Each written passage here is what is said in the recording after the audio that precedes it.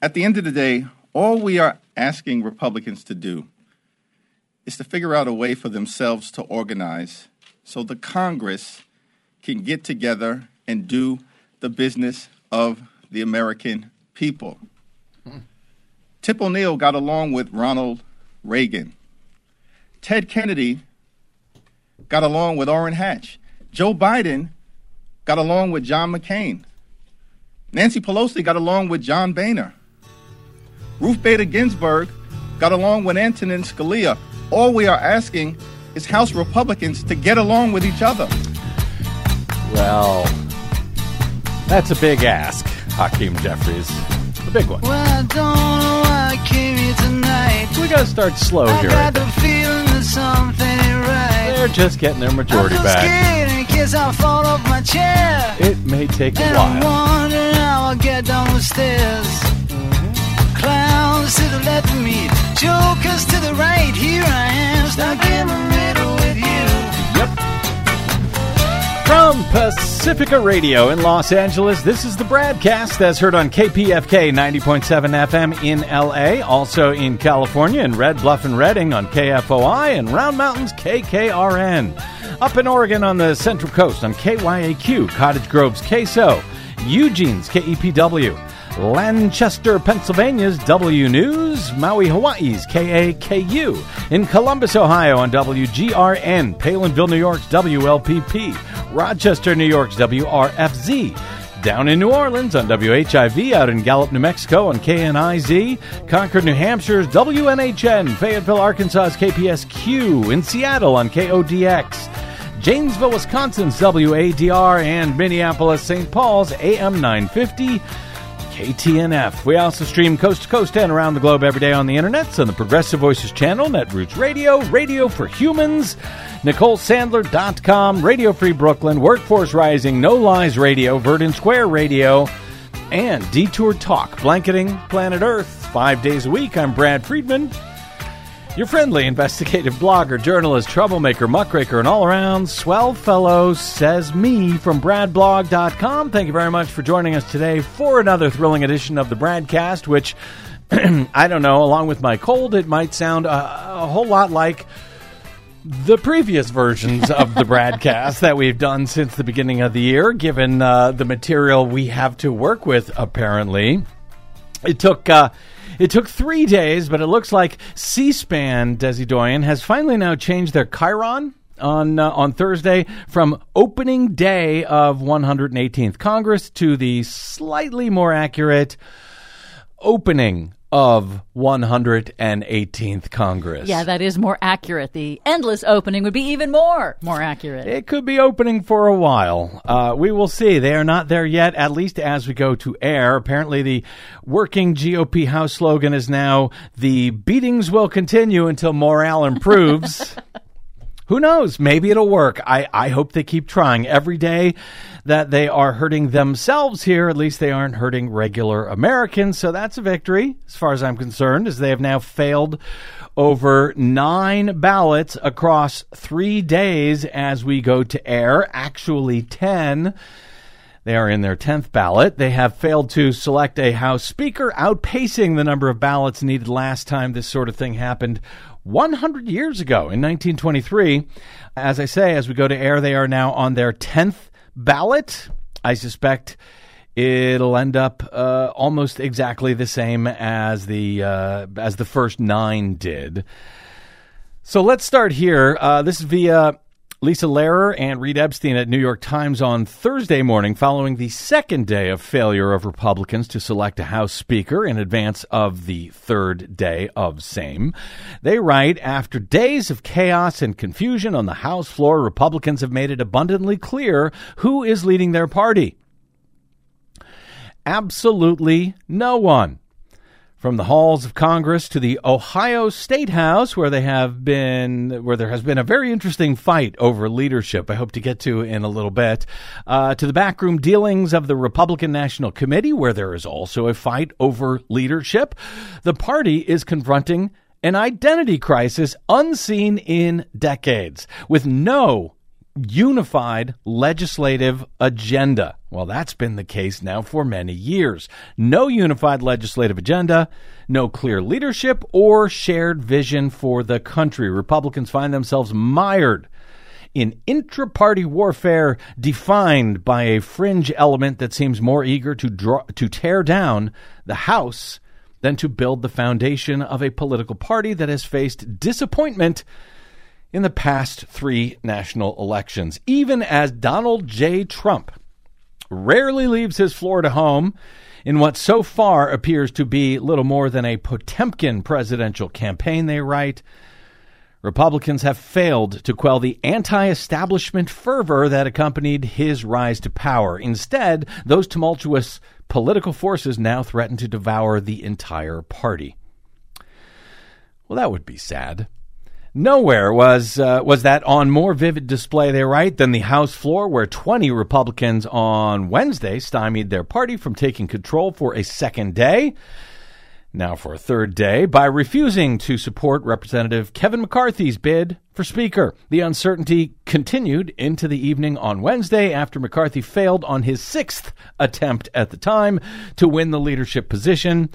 The House, by a 2-vote margin after a wildly chaotic vote not long after we got off air from our previous broadcast, agreed at least to adjourn until noon on Thursday, a result greeted by hoots and hollers by Democrats hoping to extend Kevin McCarthy's misery late into the night. But hey, the Republicans were able to muster up a House majority for something, so there is that credit where it is due. John Fredericks, a syndicated right-wing radio host and former chair of Trump's 2016 and 2020 campaigns in Virginia, said in an interview, quote, "Nobody is in charge. Embrace the chaos," he said. "Our movement is embracing the chaos." Notice that articles like this, by the way, frequently turn to right-wing radio hosts. If only because, I don't know, they are so ubiquitous. There are so many of them on our public airwaves, so few of us. And the corporate media rarely, if ever, turn to us, it seems, for thoughts on how things are going on the left. Funny how that works, isn't it? And he's not the only right-wing radio host quoted in this article in the Times, by the way, but I digress. Anyway, the members who began this, quote, "The members who began this have little interest in legislating, but are most interested in burning down the existing Republican leadership structure," said Karl Rove, the Republican strategist who embodies the party's pre-Trump era. Quote, "Their behavior shows the absence of power corrupts just as absolutely as power does." And of course, he would know. Yeah, exactly. He, of all Republicans, would know. New political dynamics distinguish this class of Republican agitators, as they call them, from the self-styled revolutionaries who took control under former Speaker Newt Gingrich in 1994, the Tea Party lawmakers who clashed with Speaker John Boehner after the party's 2010 triumph. Those insurgent movements aspired to change the vision of the party. This group of House lawmakers, their Republican critics say, are focused far more on their personal power.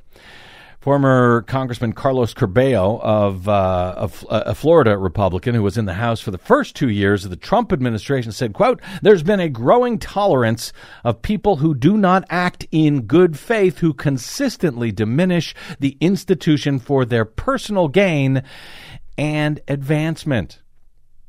Now, I wonder where they got that idea. Could it be from a party who, for years now, has revered a con man who, yes, consistently diminished institutions for his personal gain and advancement? Could it be from that? Curbelo added, "This is the most dramatic manifestation of that toxic culture." Another way to put that, they are reaping what they have sowed. At least it seems to me. This is the monster they have created. This is the bed they have made. They now get to sleep in it. For their part, Democrats largely declined to comment on the spectacle because they didn't need to.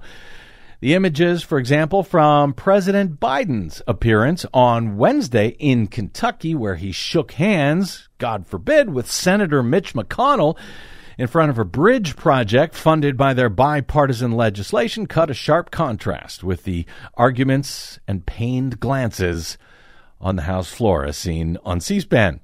Biden, for his part, was asked about the spectacle in the House after the ceremony at the Brent Spence Bridge, which will finally now begin receiving billions of dollars to upgrade, repair, and replace that critical span over the Ohio River between Ohio and Kentucky. Yeah, it only took a couple of decades and, of course, unified control of Congress and the White House, Democrats, to get that done. Yep.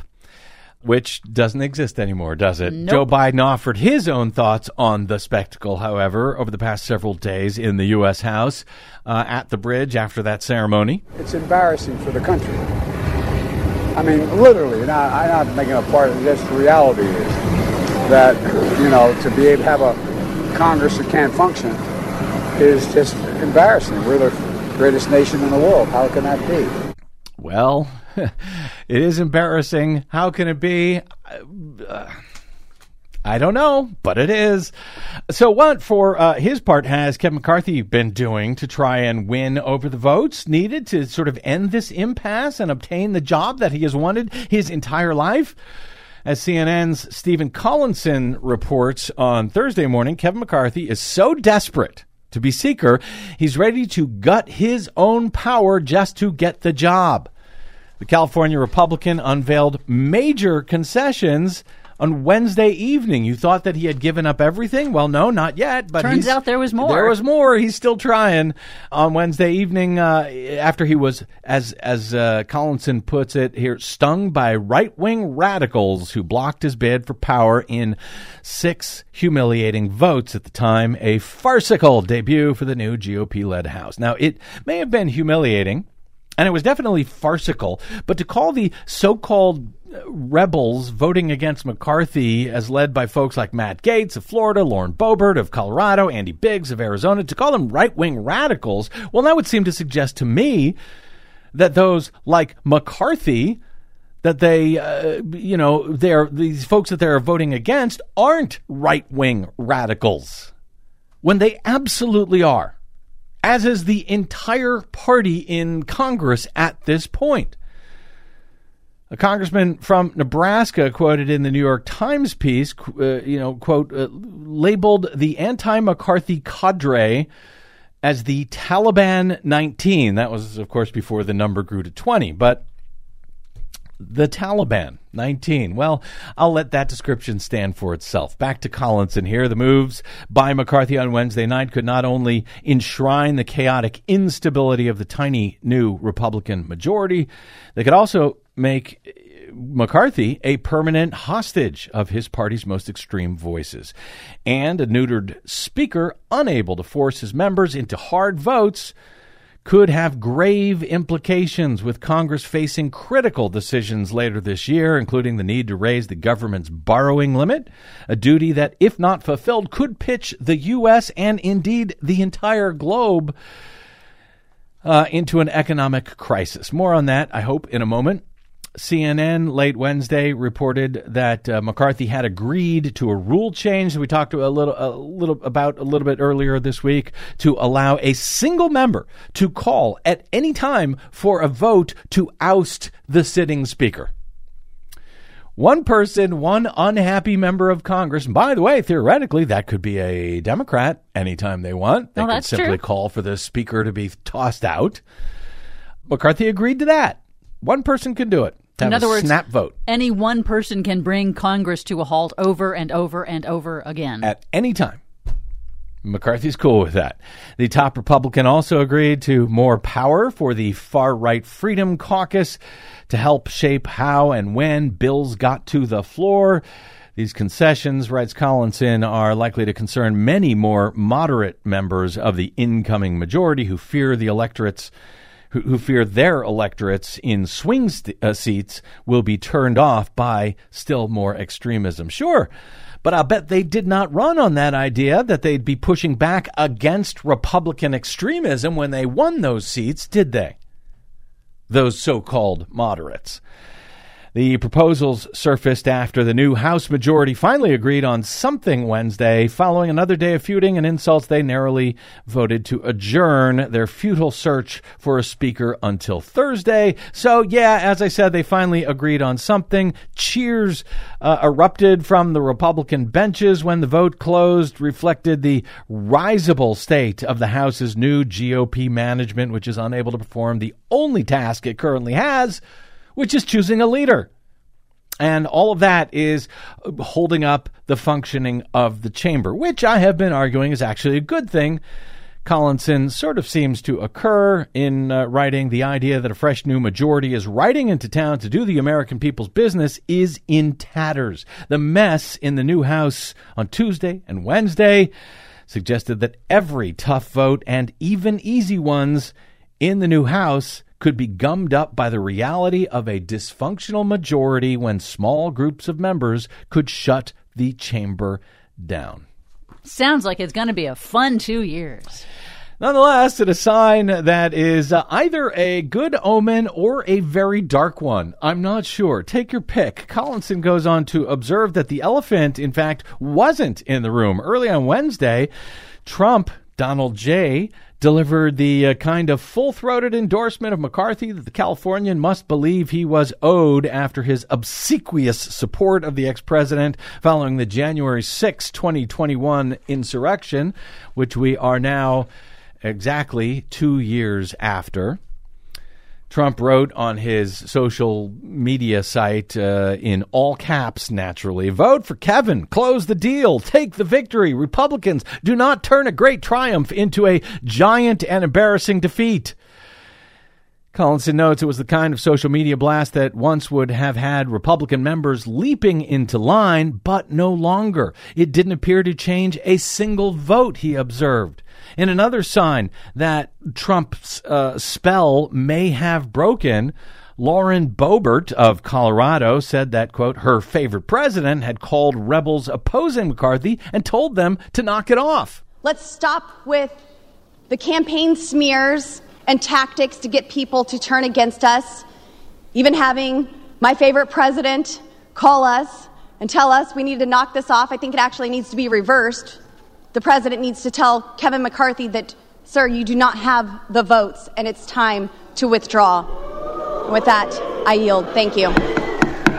That was as she was nominating Byron Donalds on Wednesday. You never heard of him? Yeah. Nobody else had either. But her rebuke was the latest sign, notes Collinson, that after 2 years in political exile, a disastrous intervention in the midterms, and a low-energy 2024 campaign launch, Donald Trump's juice isn't what it once was in Republican ranks in the House. No one is scared of Donald Trump anymore, argues Collinson. As I said, either a good omen or a dark one, take your pick, but that is one of the biggest points that seems to be emerging from all of this. So on what was day 3 on Thursday of this exercise in apparent futility, at least so far, House Republicans went through round 7, round 8, round 9, and round 10 of trying to elect a House Speaker, failing each and every time. Now, there were a few nuances, once again, in Republicans sort of dipped even deeper once again into their strategic African-American reserve on their side of the House to have freshman Michigan Congressman-elect John James place Kevin McCarthy's name into nomination in the 7th futile round of voting for a new House Speaker on Thursday. If that name sounds familiar, John James, well, he was the party's failed nominee in the U.S. Senate elections in Michigan in 2018 and 2020. He lost both times to Democratic incumbent Senators Debbie Stabenow and Gary Peters, respectively. Well, John James actually gave a hell of a good first speech on the House floor. He hasn't even been sworn in yet to Congress, and he's already nominating the House Speaker. Of course, Hakeem Jeffries was nominated every time, the leader of the Democrats. He was nominated every single time. He received the most votes in every single round of voting, 212 each time, as the Democratic Party continued to stay unified. In that first round on Thursday, again, round number 7, Byron Donalds of Florida was once again nominated. He's sort of the Herschel Walker of this House Speakers contest. Oh, that's good. That's actually quite good. He's an African-American Republican who pleaded guilty to felony charges for having defrauded a bank back in 2000. He was nominated once again on Thursday in round 7, this time by Congressman Dan Bishop of North Carolina, who noted this in his remarks, which maybe he's now thinking he should have rethunk. Listen closely to how the Democratic caucus responded in unison to Dan Bishop's point here. Yesterday, we could have elected the first black Speaker of the United States House of Representatives.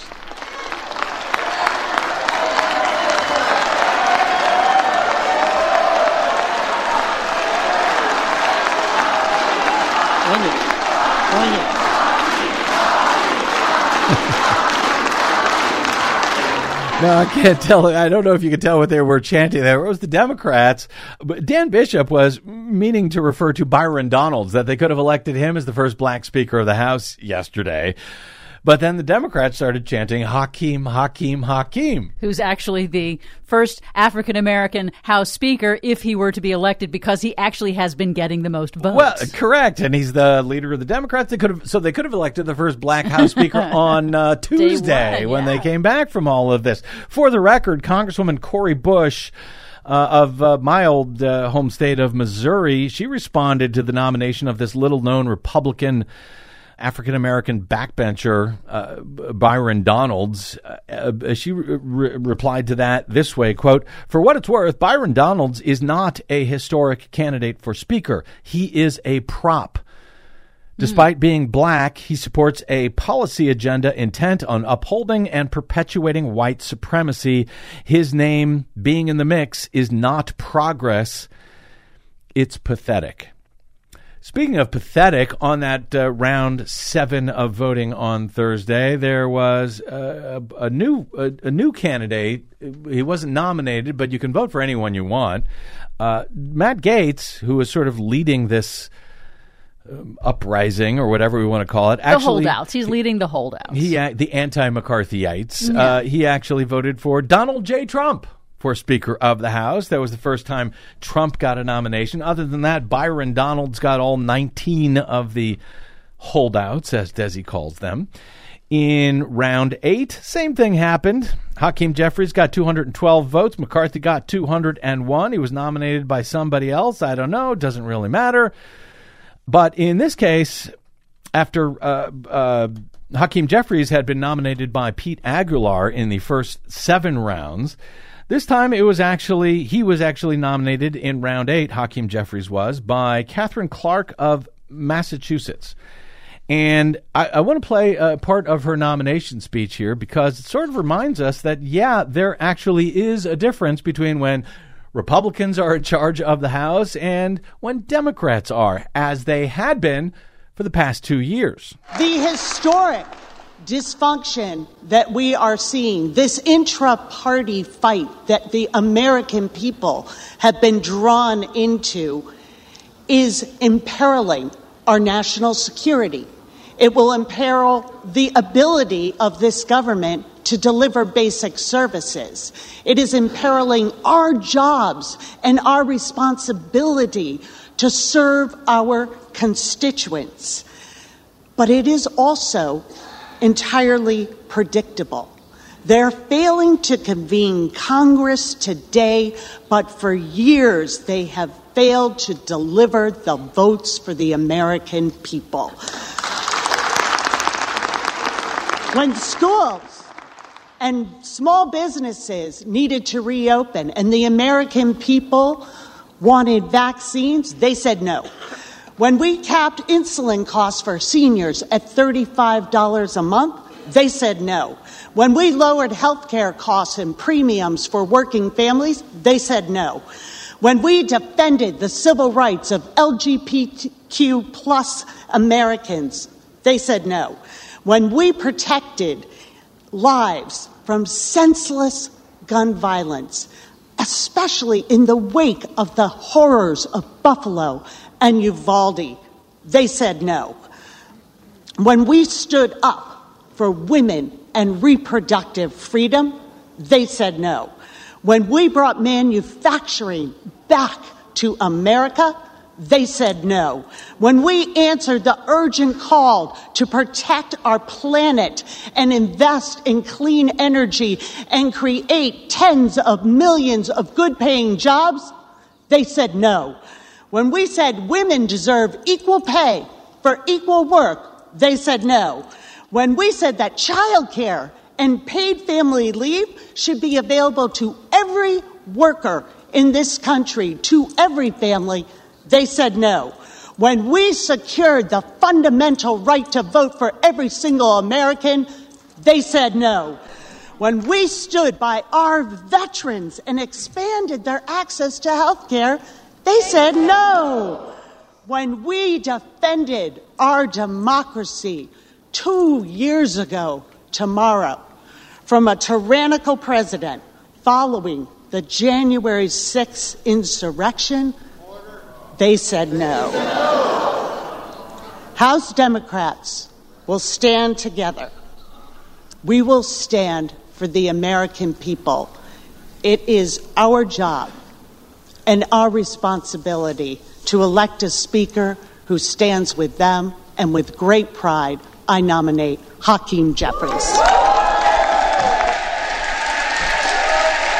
That was obviously a Democrat, Catherine Clark of Massachusetts. She is the minority whip nominating Hakeem Jeffries in what was round 8 of this madness, and sort of offering a reminder of the pretty extraordinary accomplishments of the Democratic House over the past 2 years when it was controlled by Democrats. Now that it's controlled by Republicans, well, judge for yourself how things are going here.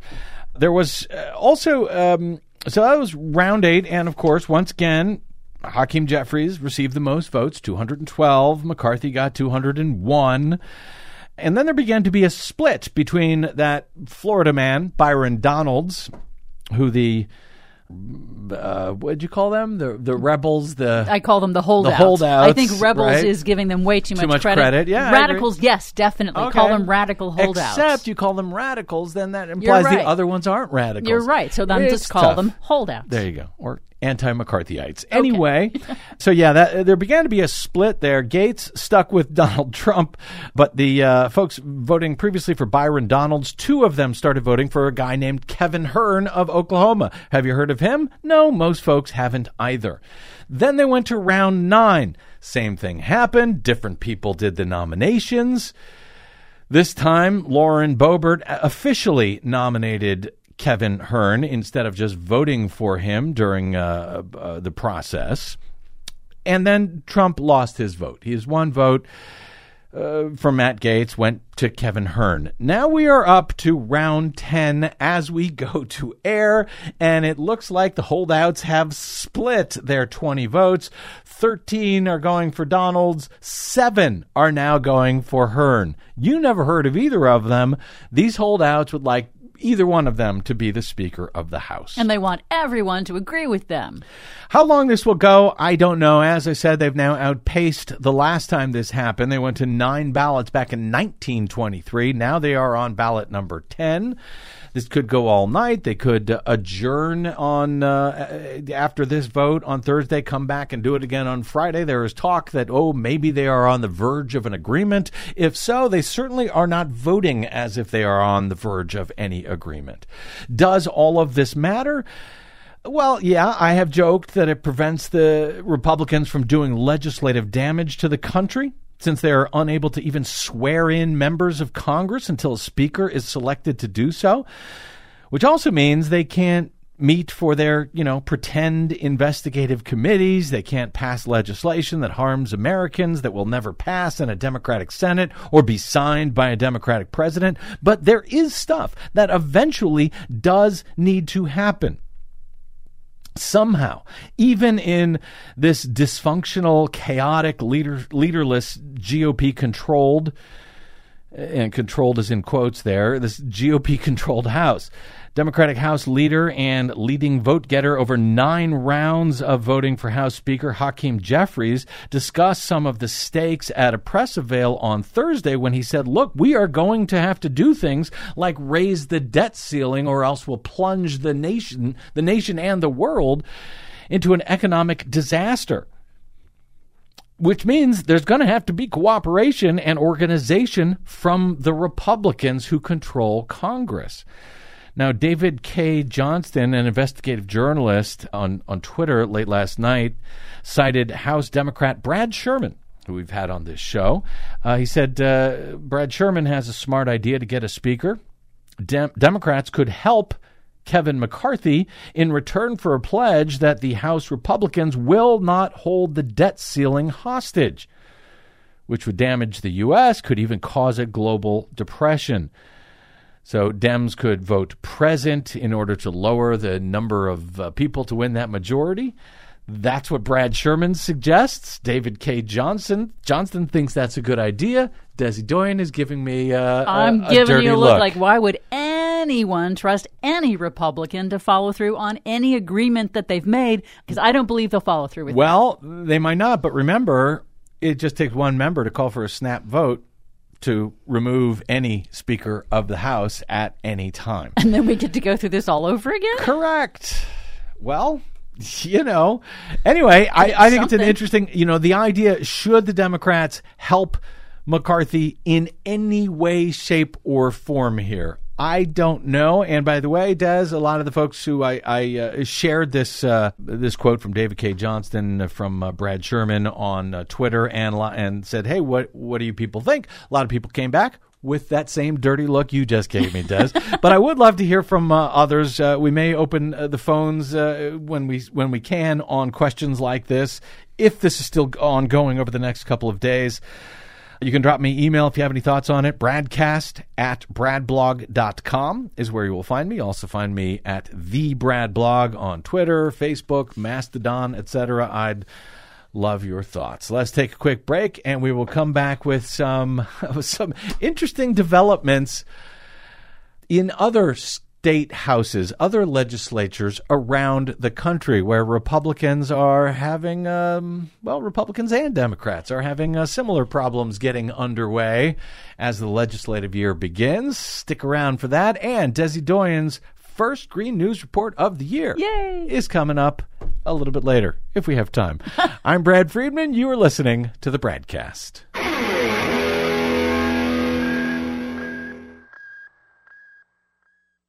Hey, this is Brad. Please consider supporting whichever progressive media outlet is serving you. Most, just like us, do not receive corporate or political support. We all need your support to counter the powerful corporate media echo chamber. From Desi Doyen and myself, thank you. We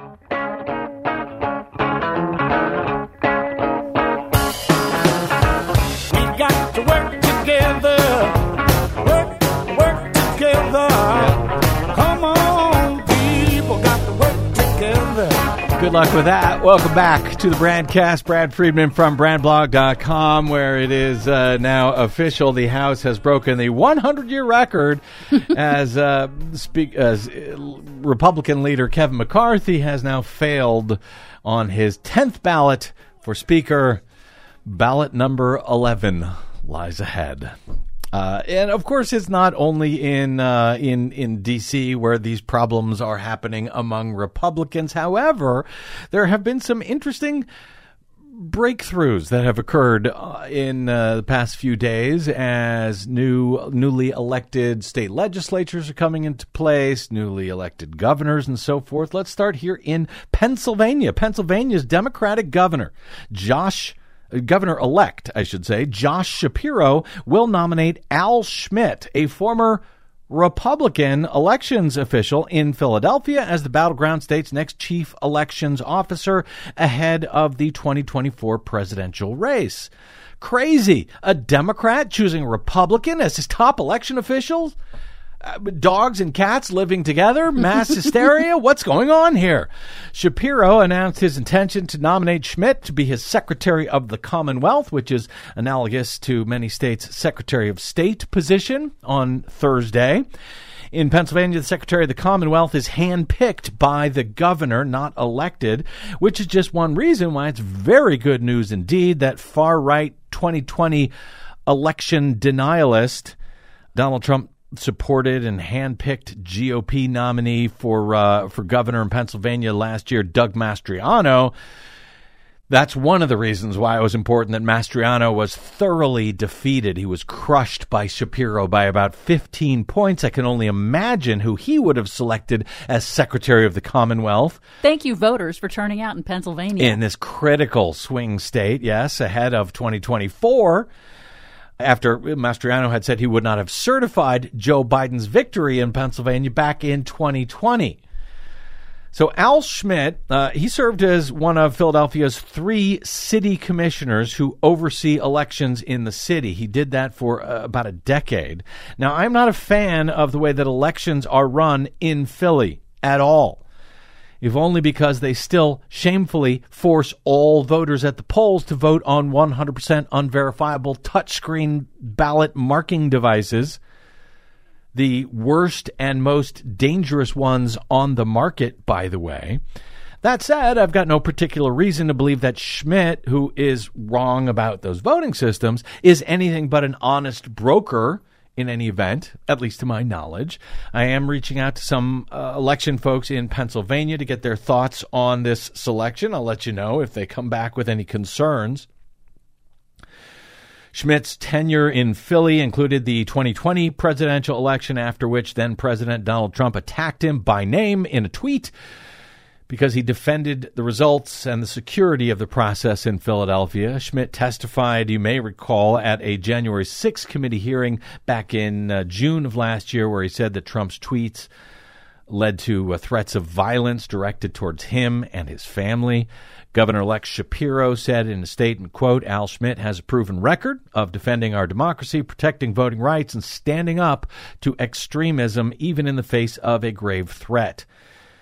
His appointment to the role will make Pennsylvania one of the few states where the state's governor and chief election officer are of differing parties, though they are aligned in general on election policy. Schmidt said in a brief interview, my job is to advance the governor's agenda and to make sure that every eligible voter is able to register to vote and every registered voter is able to cast their vote and have their vote counted at the end of the day. Regardless of party affiliation, he added, there has never been any daylight between anything that I think would strengthen democracy and the governor-elect's agenda, as he has expressed it, he said. Shapiro will take office later this month.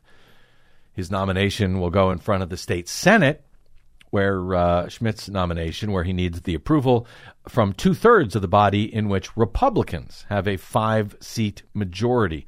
Schmidt can serve, even if he isn't nominated for now, he can serve with an acting title prior to his confirmation. And speaking of the things going on at the legislature in Harrisburg, this is another story that we covered, and frankly, it was a really confusing one. Just before we left for our holiday break, it regarded the Democrats' surprise victory in the Pennsylvania State House last November. They won back a majority there for the first time in more than a decade.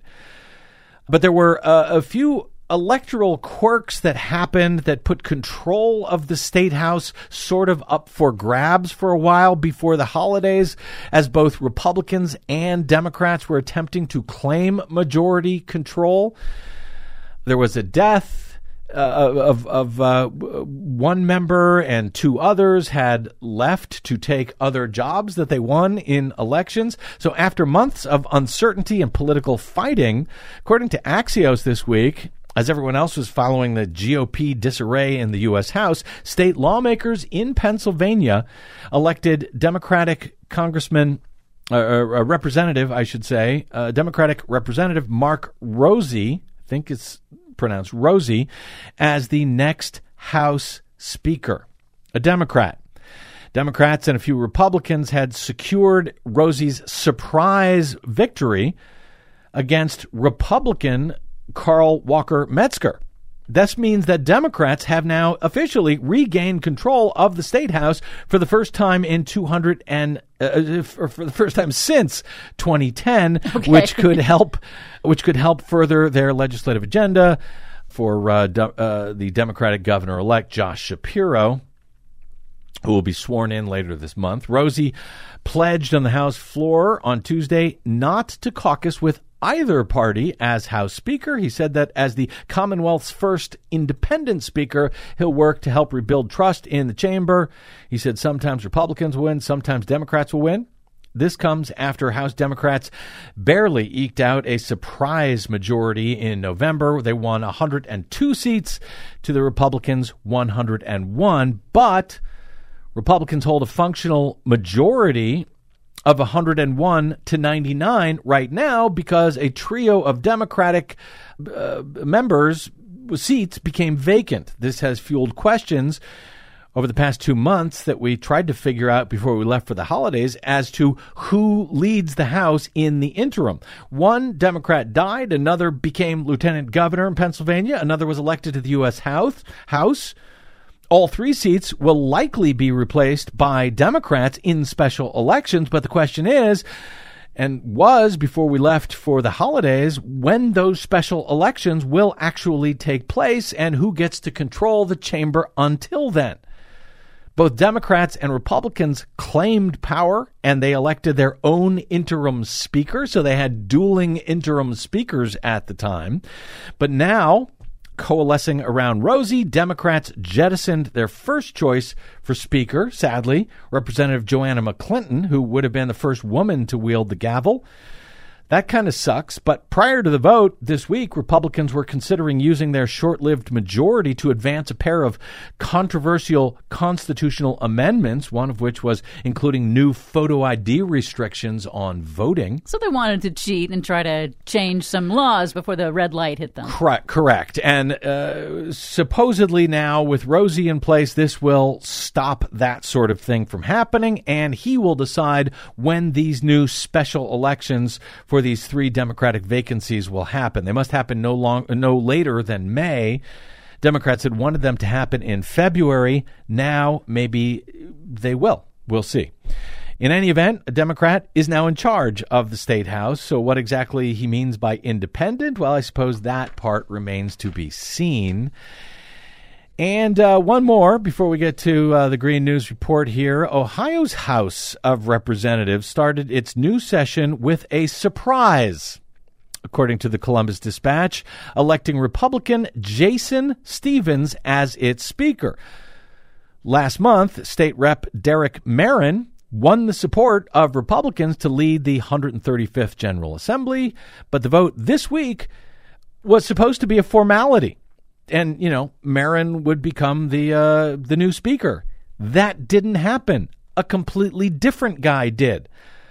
Support for Marin began to erode in recent days and culminated in a 54-43 victory for Stephens when all 32 Democratic votes went with 22 Republicans for a total of 54. Marin had just 43. So, according to the House Minority Leader, Democrat Allison Russo, there was a clear division on the other side, and they needed our votes. We took the opportunity to make sure that we were going to be working with a speaker who we felt like, at the end of the day, would work with us on issues that we could agree on. They decided to vote in unison for a candidate that they thought would best foster bipartisanship, she said. In his acceptance speech, Stephens urged lawmakers to work together to, quote, best serve Ohio. So, seems to me a pretty smart power move, in this case by Ohio Democrats in a body long dominated by the GOP. In other words, they got to pick who they wanted to work with, at least among Republicans, to be their speaker, which sort of goes back to the question we were asking before. Should Democrats help out Kevin McCarthy in the U.S. House and sort of pull a similar move under the premise that he would be better than anyone else? By the way, I'm not sure that premise is true. I'm not suggesting it is. But that's the premise. That's the question that they are likely asking themselves. In Ohio, Republicans control 67 seats in the House, so they could have elected a speaker all by themselves. But over the past few months, they've had a bunch of behind-the-scenes fights. Sound familiar? For control of the House chamber. At least 3 Republicans were contending for the speaker role. So they failed. And some of the Republicans, of course, are very unhappy about it. They say we have a 67-seat Republican majority in which Democrats have now picked the speaker. It's absurd, said Representative Brian Stewart, Republican of Asheville. Now, this comes after Stevens, this new guy who the Democrats supported, he becomes speaker after Representative Bob Cupp, who was elected speaker in 2020. His predecessor was a guy by the name of Larry Householder. Name sound familiar? He was a Republican who was arrested and charged with federal corruption in a scandal that is still unfolding. Householder served as the House Speaker, the Republican House Speaker, for years, from 2001 until 2004, and then again from 2019 to 2020. He's now scheduled to go on trial in U.S. District Court this month. Prosecutors allege he ran a criminal enterprise that took $61 million in bribes from energy companies like First Energy through dark money groups in exchange for legislation. Oh, yeah. Remember it's that guy? Really sordid, nasty story of how the Republicans in Ohio were very corrupt as they accepted bribes from this major utility that wanted a bailout to keep their nuclear plants going. And they got it. And now Householder, the former House Speaker in Ohio, is going on trial. Both he and his co-defendant, Matt Borges, who's the former chair of the Ohio Republican Party, they've both pleaded not guilty. After his arrest in July 2020, Householder was stripped of his speaker post, but he continued to serve until June of 2021.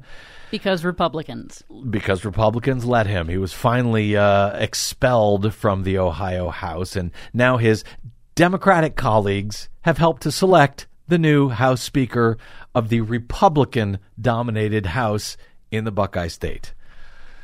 Politics is fun, ain't it? Quick break, and we're back with Desi Doyen and the Green News Report. I'm Brad Friedman. Don't touch that dial.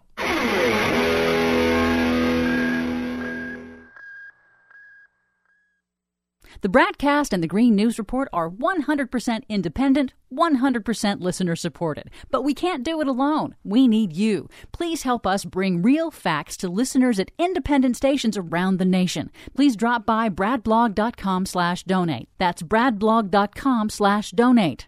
And thanks.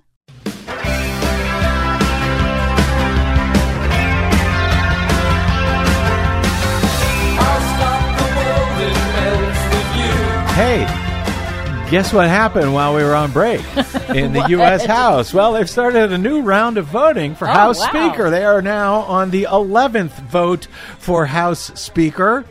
And it looks like some guy named Congressman French Hill from Arkansas, he's got a new idea. He's going to nominate Kevin McCarthy to be House Speaker. What a change. I suspect this will work. Number 11. The longest time this has ever taken to select a House Speaker was back in 1855. It went from December of 1855 to February of 1856.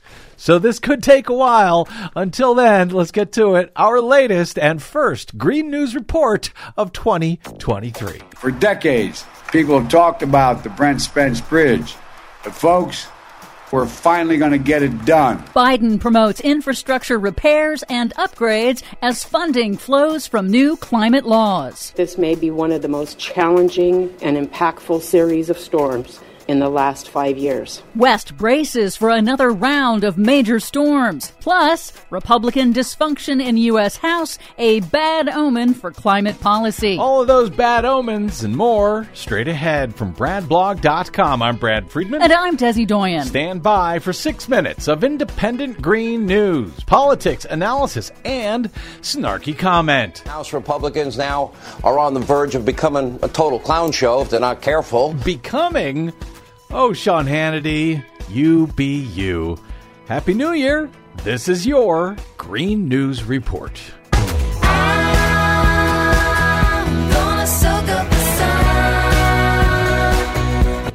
Okay, Desi Doyen, a whole bunch of stuff happened while we were out over the holidays, and a whole bunch of stuff has happened since we've come back, and all you have to do is cover it all in less than 6 minutes. Good luck to me. Indeed. As we go to air the spectacle of climate science denying far-right Republicans using their new U.S. House majority to monkey wrench the selection of the Speaker of the House is a harbinger of congressional chaos to come over the next 2 years. Who could have guessed it? House Republicans have pledged to expand fossil fuel extraction and slash clean energy funding, and they will also be in control of funding the government and approving emergency funding for extreme weather disasters. Well, they're going to have a hard time causing too much trouble because the Democrats still control the White House and the Senate, right? Yes, so that will make it harder for them to pass their anti-environment agenda. Until they start including it in must-pass bills.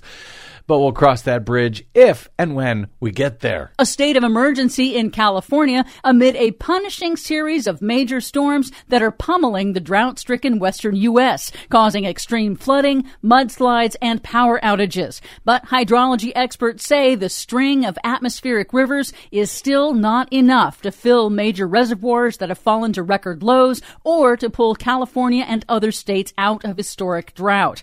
The dramatic swings from historically dry to extremely wet conditions are in line with climate scientists' predictions. Those hydrologists are such gloomy gusses. Meanwhile, while we were out, an Arctic blast brought extreme cold to most of the U.S. An historic blizzard killed more than 50 people, most of them in upstate New York, and triggered an airline industry meltdown. Beleaguered Jackson, Mississippi got yet another boil water notice as the deep freeze crippled the city's water supply again. The widespread power and water outages again exposed how the nation's infrastructure is not ready for climate change intensified extreme weather. A freakish heat wave in Europe over New Year's shattered temperature records in some areas by 20 to 30 degrees. At least 8 countries hit new all-time record temperatures for the month of January. Switzerland and Poland pushed an unthinkable 66 degrees Fahrenheit at 4 o'clock in the morning in winter. 66 degrees. Yes. In January. In the morning, before dawn. However, the record warmth has slashed demand for natural gas heating. Here in the U.S., the U.S. Postal Service increased its purchase of all-electric delivery trucks and will electrify 75% of its fleet by 2026, creating one of the largest electric fleets in the nation. Well, we're getting there. And German luxury automaker Audi announced it is phasing out manufacturing of gasoline cars and converting all of its factories to produce EVs. Really? The Biden EPA enacted tougher pollution rules for trucks, vans, and buses for the first time in decades to cut down on toxic diesel air pollution. The U.S. Transportation Department allocated another $2 billion to repair critical interstate bridges. President Biden was in Kentucky on Wednesday to announce that a decrepit bridge, a vital commerce corridor in the Midwest, will finally get repaired thanks to federal infrastructure investment dollars now flowing to states from the bipartisan infrastructure law. We can work together. We can get things done. We can move the nation forward. Well, at least when Democrats have majorities in both houses of Congress, we'll see how it goes this year. And finally, new incentives from Biden and the Democrats' landmark climate bill, the Inflation Reduction Act, which passed with 0 Republican votes. Those incentives are now in effect, offering homeowners and businesses numerous ways to access billions of dollars in funding, grants, and other mechanisms to go green and upgrade, boost energy efficiency, and save money on water and energy. For much more on all of these stories and the ones we couldn't get to today, check out our website at greennews.bradblog.com. Find, follow, and share us planet-wide on the Facebooks and the Twitters and the Mastodons at Green News Report. I'm Brad Friedman. And I'm Desi Doyen. And this has been your Green News Report. And I remember what it is to be so green. That's a nice way to start the year, isn't it? That is, and it's a great opportunity for folks to look up what incentives are available to them in the Inflation Reduction Act. It's a lot. You can electrify your home. There's some grants and other rebates that you can get that will help defray the costs of saving money later by investing in electrifying now. One of them, if you were ever thinking of buying an electric car, don't buy a Tesla. You can now buy a Chevy Bolt or a Chevy Bolt EUV. It's like the cheapest new used car on the market, and because they had some problems with it previously, they've gone out of their way to really lower the price and raise the battery charge limit. What is it called? The mileage on a single charge? On a single charge, you get 250 miles. Range, that's the word. Range, thank you. 250 miles. It's an amazing deal, but it only lasts until March when they figure out the Inflation Reduction Act and how it works, because you get $7,500 off a Chevy Bolt right now, only through March. I realize I sound like a Chevy spokesman here, a sales. We don't get anything if you buy one. Right. It's just a very narrow window of opportunity. You get a really inexpensive electric car with a really huge range that only happens now for the next month or two, and that deal goes away. And it's not just, the federal government rebates that you can get. Also check into what your state and county and city offer, because some of them actually offer more on top of that. You can have an electric car that goes 250 miles for like $18,000. That's how cheap this is. Or even less if you have state rebates and so forth. Anyway, the point is it's worth looking into. It's your public into. service. I'm telling you, it's your public service. Into. Give it a look. All right. That's it. Anything else? No, we got to go. Got to go. My thanks to our producer, Desi Doyen, to all of you for spending a portion of your day or night with us. If you missed any portion of today's program, you can download it anytime for free at bradblog.com. That, as always, is made possible only by listeners like you who stop by bradblog.com/donate to help support the work that we try to do every day here on your public airwaves. Drop me email if you like. I'm bradcast@bradblog.com. On the Facebooks and the Twitters, I am simply The Brad Blog. Oh, and Mastodon, The Brad Blog. We'll see you there. Until we see you here next time, I'm Brad Friedman. Good luck, world. You and I remembering what it is to be so green.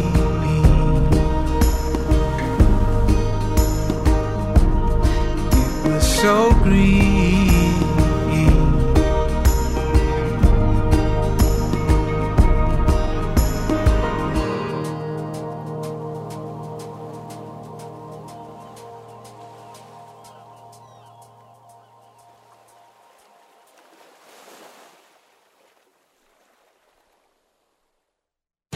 Sometimes stupid political ideas beget even stupider political tactics. For example, a faction of right-wing Republicans wants to stop public discussion and actions involving two ideas they hate. One, racism always has been and still is a systemic problem in American society. And two, LGBTQ people are a normal and welcome part of us, America's richly diverse society. Aside from the raw ignorance behind the GOP's denial of these realities, consider the boneheadedness of their current campaign to impose their bigotry on America. Book banning. At least 50 extremist groups are roaming from city to city, funded by deep-pocket right-wingers like the Koch brothers' political network, to demand that books they don't like be removed from schools and libraries. Worse, their open assault on knowledge and our freedom to read includes the nasty tactic of demonizing and threatening librarians who resist their dictates. Librarians. As a group, these truly helpful people are a national treasure, serving the common good. Yet they're getting physical threats and being fired by these little right-wing mobs. The good news is that local folks are rising up against the book banners. For example, when 2 high school girls in Leander, Texas, asked to check out a few books from their library, they were stunned to learn that the school district had banned all the titles they requested. Students had not been informed of this censorship, much less consulted. Rather than whine, the 2 feisty girls organized the Banned Book Club in their school, reading prohibited titles as a group, then meeting twice a month to discuss the books, including the ban. This is Jim Hightower saying, to get more information and to fight this right-wing repression, contact American Library Association, ALA.org. The Hightower Radio Lowdown is made possible by you lowdowners who subscribe to our monthly newsletter, The Hightower Lowdown. You know who you are. Thank you.